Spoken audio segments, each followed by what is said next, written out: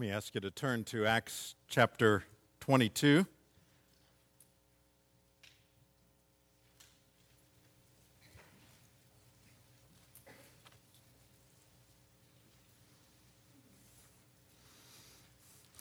Let's pray together.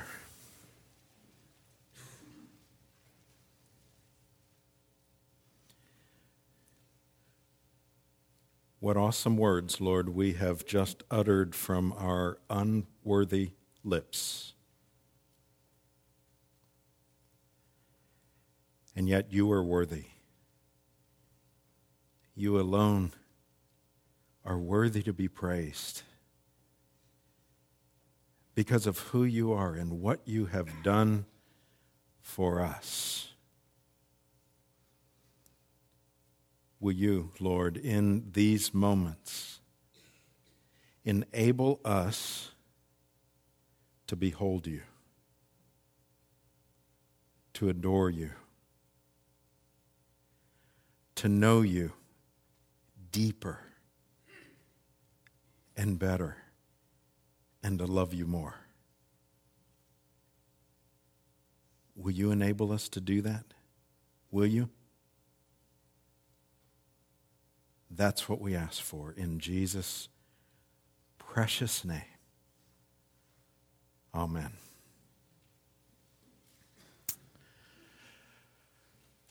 For some of you, you're fairly new to the church.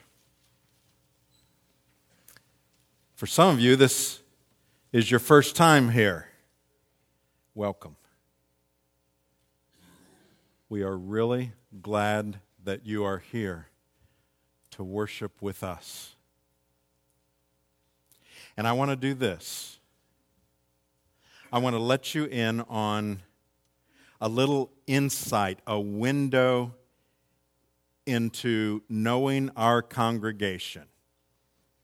Now, I promise you, you'll meet a number of them probably today. It's hard to sneak in and out of St. Andrews, and that's a good thing.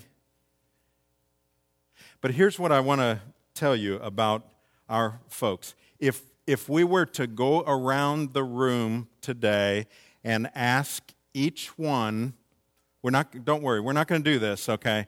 But if we went through the whole room and asked each one, will you stand up and tell us how you came to know Christ?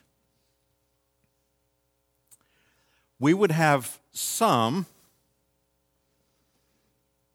not this exact testimony, but something like this.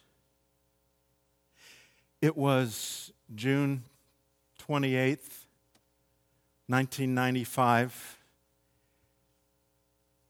8:04 in the evening,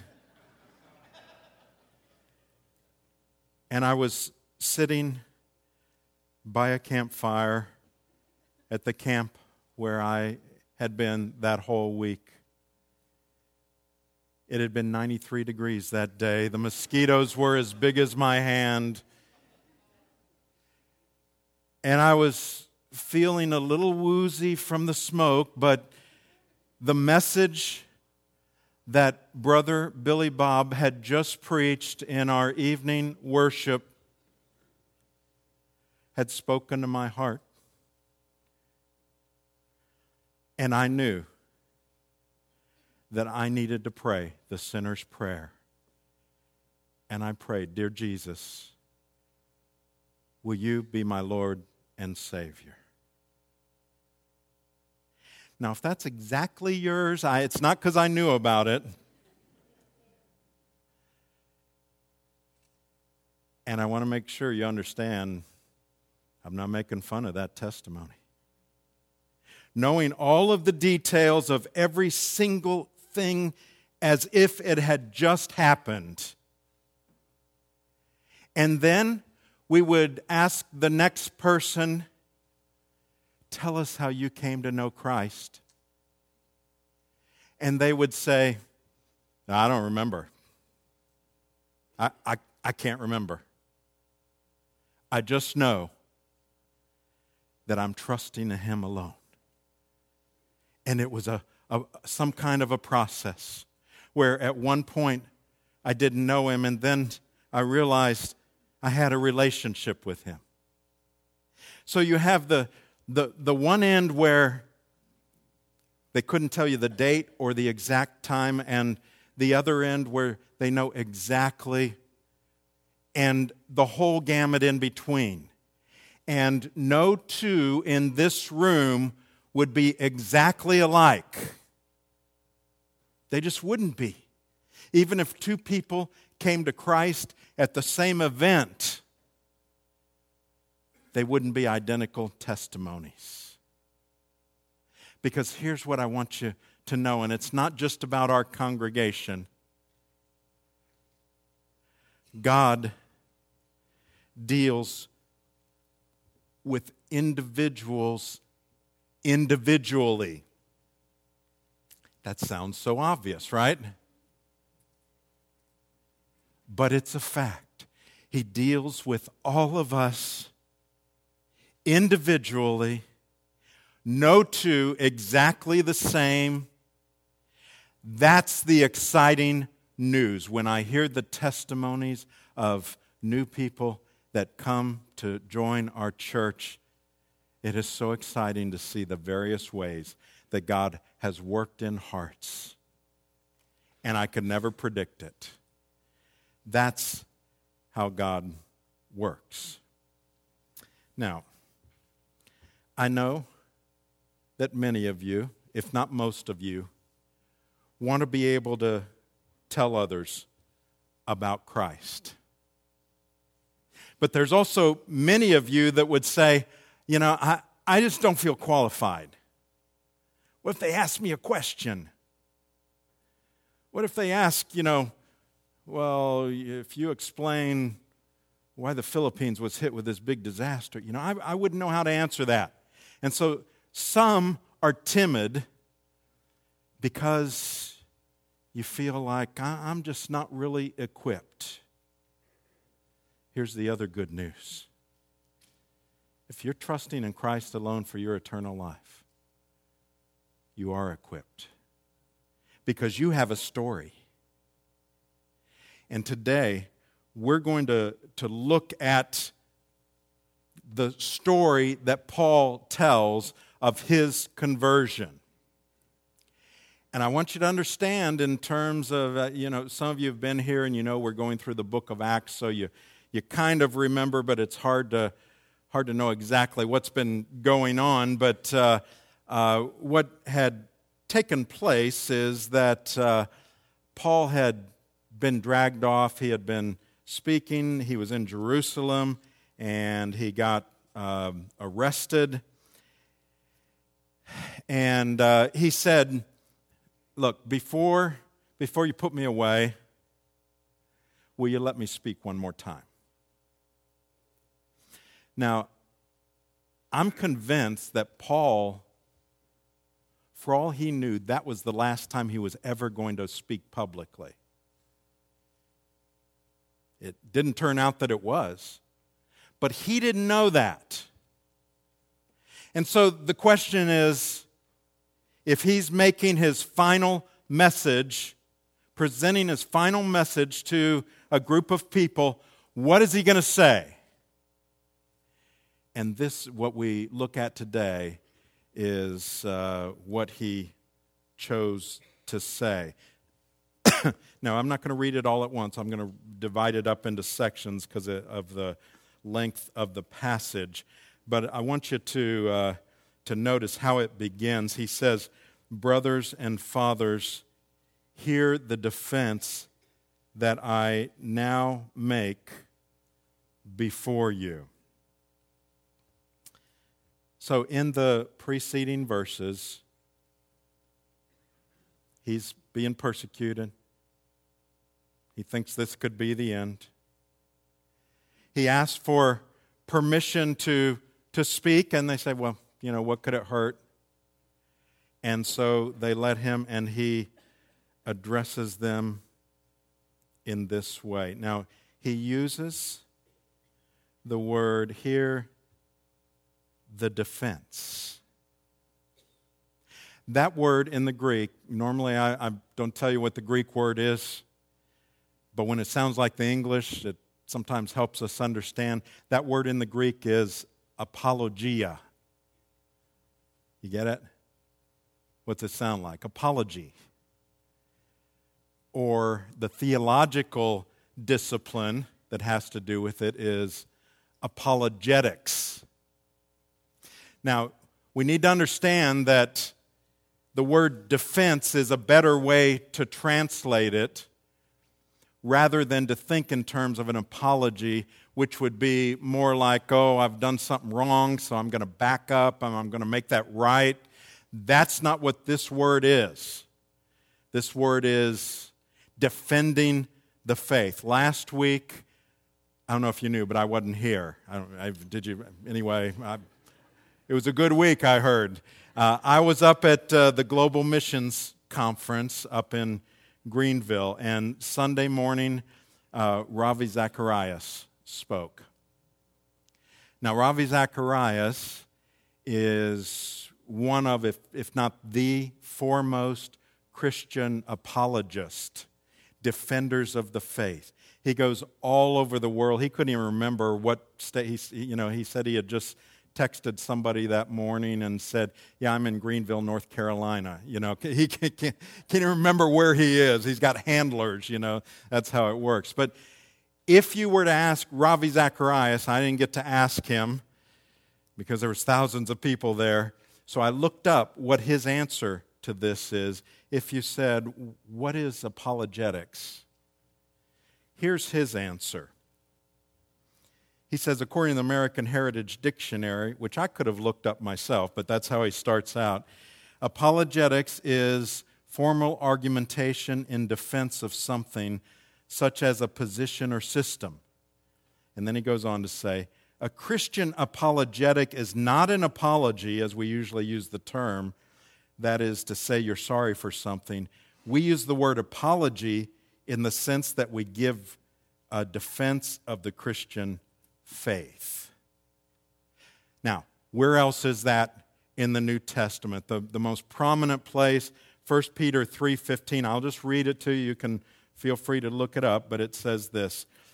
In your hearts, honor Christ the Lord as holy, always being prepared to make a defense, apologia, make a defense to anyone who asks you for a reason for the hope that is in you, yet do it with gentleness and respect. Do you get it? When people wonder, how come you're hopeful in the middle of all this? Be ready to give an answer. Now, I would further identify apologetics on two levels. This is all background, but stay with me here. On two levels. One would be theological apologetics, and this isn't the formal way they divide it up. This is just me trying to describe it. That would be, for instance, when Paul in 1 Corinthians 15 talks about the resurrection, where he describes the proofs of the resurrection in order to show that this really happened, and he lays them out. That's apologetics. And that's the one level, the theological apologetics. There's another level, and that is what I would call personal. And that's what we're going to look at today. And that is defending and explaining one's own faith experience. So let's look at Paul's way he presented it today. And really, he shares three phases. If you've ever learned to give your testimony, you might have been told to do it this way. This is what Paul does. He talks about before he met Christ, when he met Christ, and since he met Christ. That's the easiest way to tell your story. First of all, before he met Christ. Verse 2, he says, and when they heard that he was addressing them in the Hebrew language, they became even more quiet. Before we get into his actual apologetic, I want you to notice, back in 1 Peter 3, it said, yet do it with gentleness and respect. Well, that's what Paul does here, addressing them in the Hebrew language. Why was that showing respect? Well, up to that point, they probably were talking in Greek and so on. He sees who he's talking to, and he says, I'm going to speak to them in their own language. And what that did is the crowd began to quiet down, but when they heard he was speaking in their language, they got even quieter. And notice what he says. He says, fathers and brethren. Fathers and brethren. Now, around here, we don't say that a lot.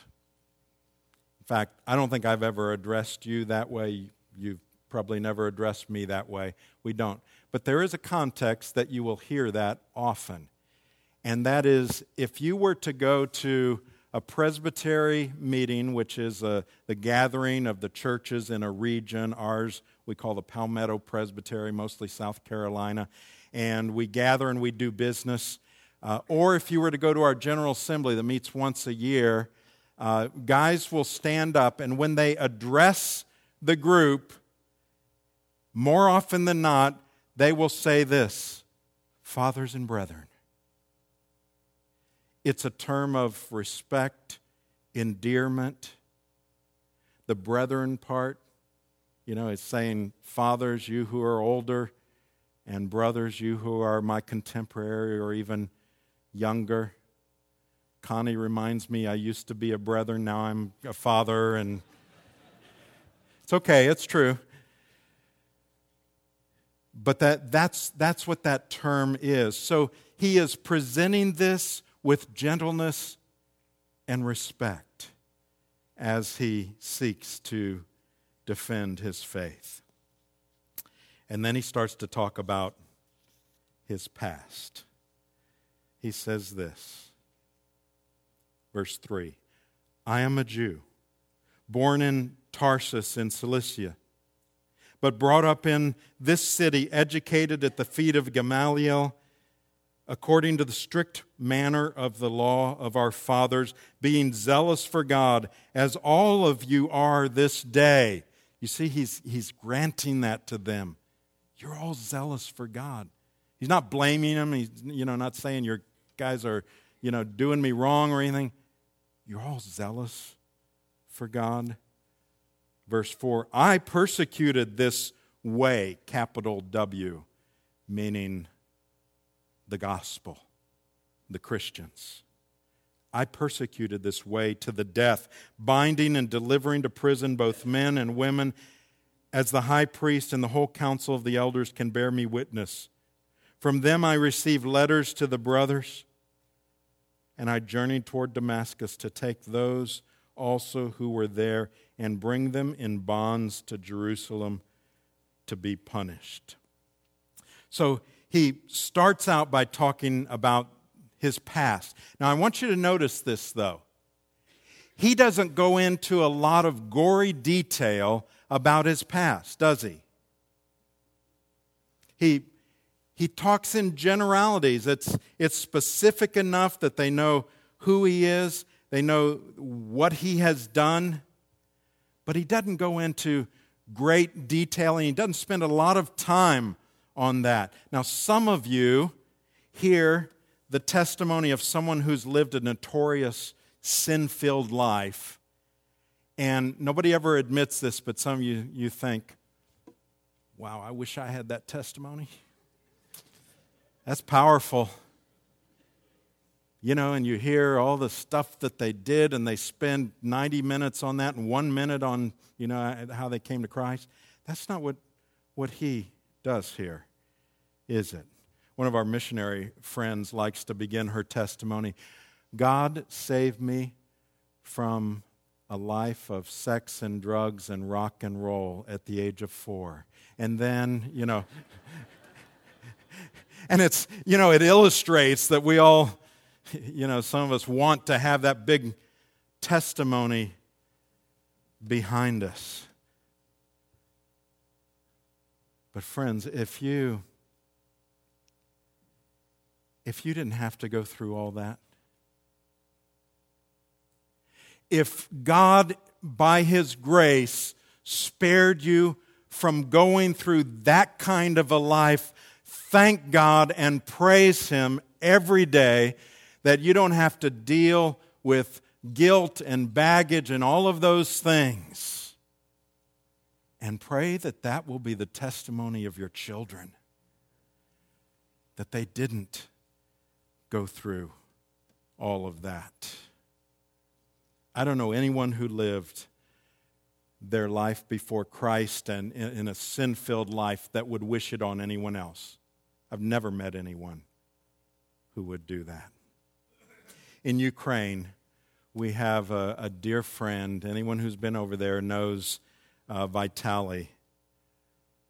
He kind of now works on the church building of the church that we partner with. He's an elder in that church. But when you first see him, the first time I ever saw him, I thought, he looks like a Russian soldier.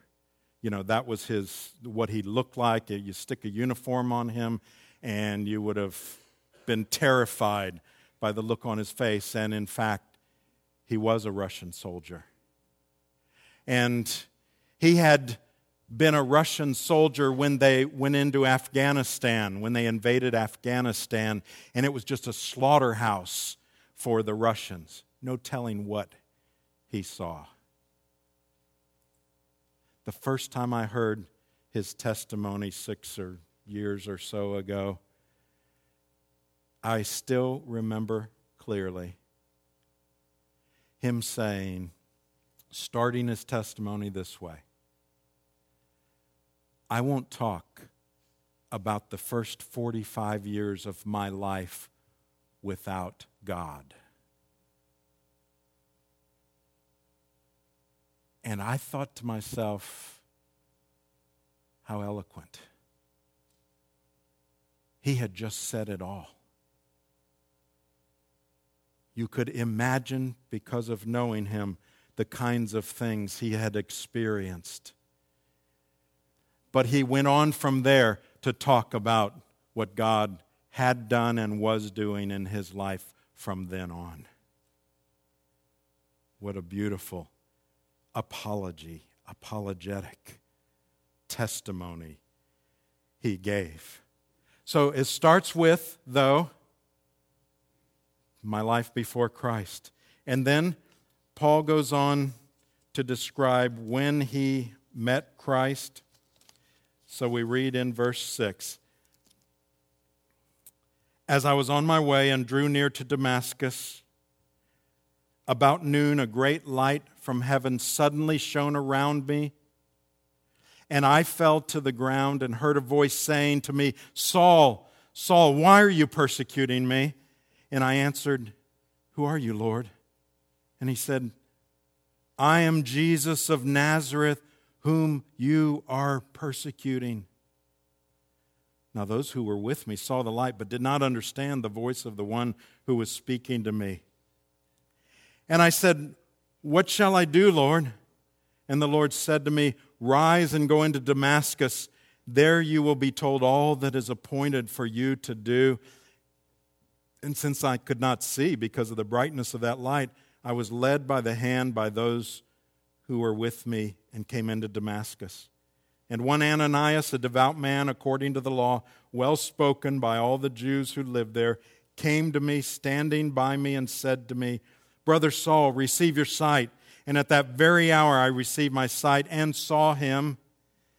And he said, The God of our fathers appointed you to know his will, to see the righteous one, to hear a voice from his mouth. For you'll be a witness for him to everyone of what you've seen and heard. And now, why do you wait? Rise and be baptized and wash away your sins, calling on his name. This is the most descriptive passage about his actual conversion. What we have in earlier description was by Luke, who was saying, this is what happened when Saul was converted. Here, Paul is saying, this is what I heard. And he heard things nobody else did. He saw things nobody else did. So we have the specifics of his experience. Now, what we need to notice is that it was completely initiated by God. God blinded him. God spoke to him. God commanded him. God had prepared those to help him. God restored his sight, and God told him what he wanted him to do. Now, you don't have that exact experience. Some of you may have a more dramatic experience. And some of you an experience with less drama. God saves individuals individually. Whatever your experience is the one He chose for you to share with others. Now that brings us to the third part of his personal apologetic or his testimony. And I'm interchanging those, testimony or personal apologetic. And that is since he met Christ. This last brief section, verse 17. When I had returned to Jerusalem and was praying in the temple, I fell into a trance, and I saw him saying to me, make haste and get out of Jerusalem quickly, because they'll not accept your testimony about me. And I said, Lord, they themselves know that in one synagogue after another I imprisoned, and I beat those who believed in you. And when the blood of Stephen, your witness, was being shed, I myself was standing by and approving and watching over the garments of those who killed him. And he said to me, go, for I will send you far away to the Gentiles. That was going to be his mission. But notice the reaction. Up to this word, they listened to him. Then they raised their voices and said, away with such a fellow from the earth, for he should not be allowed to live. Now he has his mission. We talked about Paul, the great apostle. You might say, well, that's okay. He's an apostle. Of course he can share those kinds of things. I want you to think for a moment about another who would have said, like I said this morning, some of you may be feeling, I'm not equipped to share my testimony. And that is the man born blind.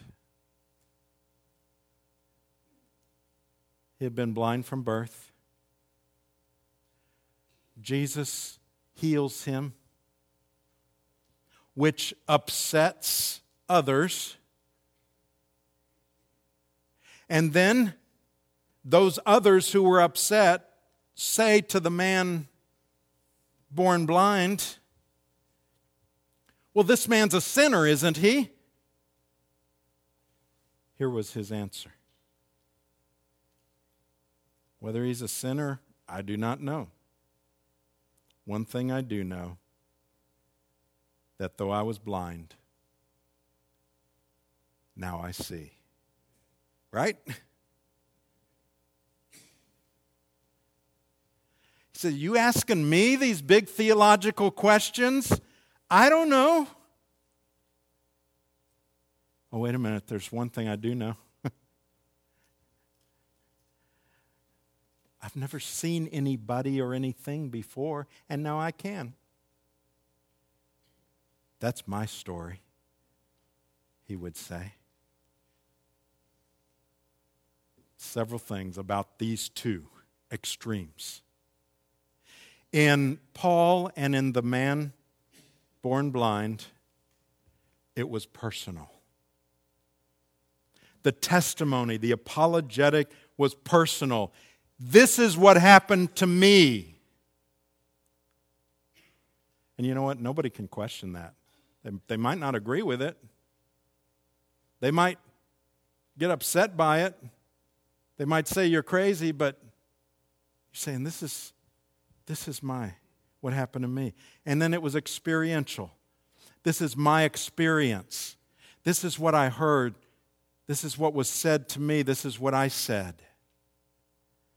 And then thirdly, and this is essential, for both of them, it was theologically accurate.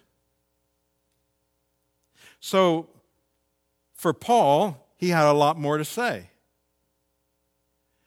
For the man born blind, they ask him a theological question. He doesn't know the answer to that. He's not going to go there. But what he said was theologically accurate. And that's important. You know what? We shouldn't delve into getting into the mind of God, why He worked in us when He did, why He led us here or there. We don't know those things. Say what you know and stop there. They stuck with what they knew. But look at the reaction of the people. And this, I have to add this part in. They wanted to kill him. Don't ever presume that just because you've shared a sincere and true testimony or apologetic, that people are going to like it or that they're going to accept it. Don't ever assume that. In fact, be ready for the other. They said he shouldn't be on this earth. He should be dead. You see how powerful the testimony was? It was his story. And they couldn't handle it. But it's up to the Spirit of God to work and to use it in the lives of the others. And by the way, they didn't receive the testimony of the man born blind either. They were mad. We say in St. Andrew's Presbyterian Church's Vision 2017, our desire is for every member of SAPC, St. Andrew's Presbyterian Church, to be a witness and to share Christ with those who are without Him or to whom He has become distant. That's one of the things we say we want our church to be. If you're in Christ, you're equipped to do that. You are equipped because you have a story. However He chose to save you is the powerful story, not of you, but of what He did in your life. I want to challenge you to do one thing. Just one thing. Ask God to give you an opportunity to share your personal apologetic with someone this week. Now, I got to warn you. He usually answers that prayer, yes. But I want to challenge you to pray that prayer. Now, you may have to look for it. I remember the first time I was challenged to do that, to every day pray that I can share a word of truth. I still remember this because I was so convicted afterwards. I was praying that prayer, and I pulled into a bank, and I was on my way to back to the church I was working in at the time.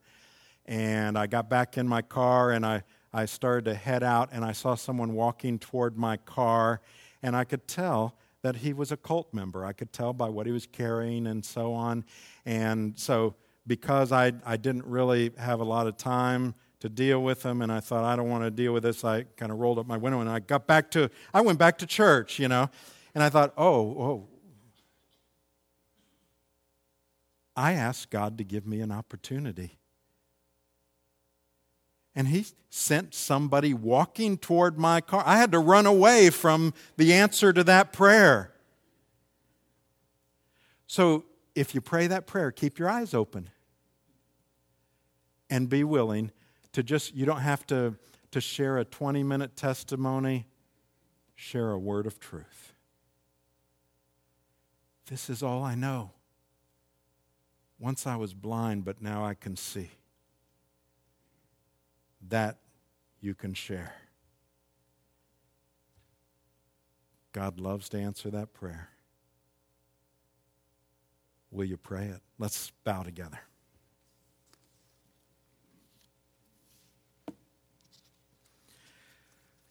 Lord, even in praying, that prayer, it can be scary. I know.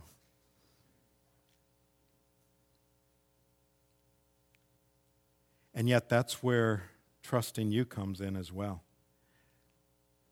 Because, Lord, what we just saw, what we just figured out is that you have already equipped us, not to answer every question in the world, but to share simply, humbly, gently, respectfully share a word of truth, a defense of our faith. Will you give us the boldness to ask you to give us an opportunity? We pray this in Jesus' name. Amen.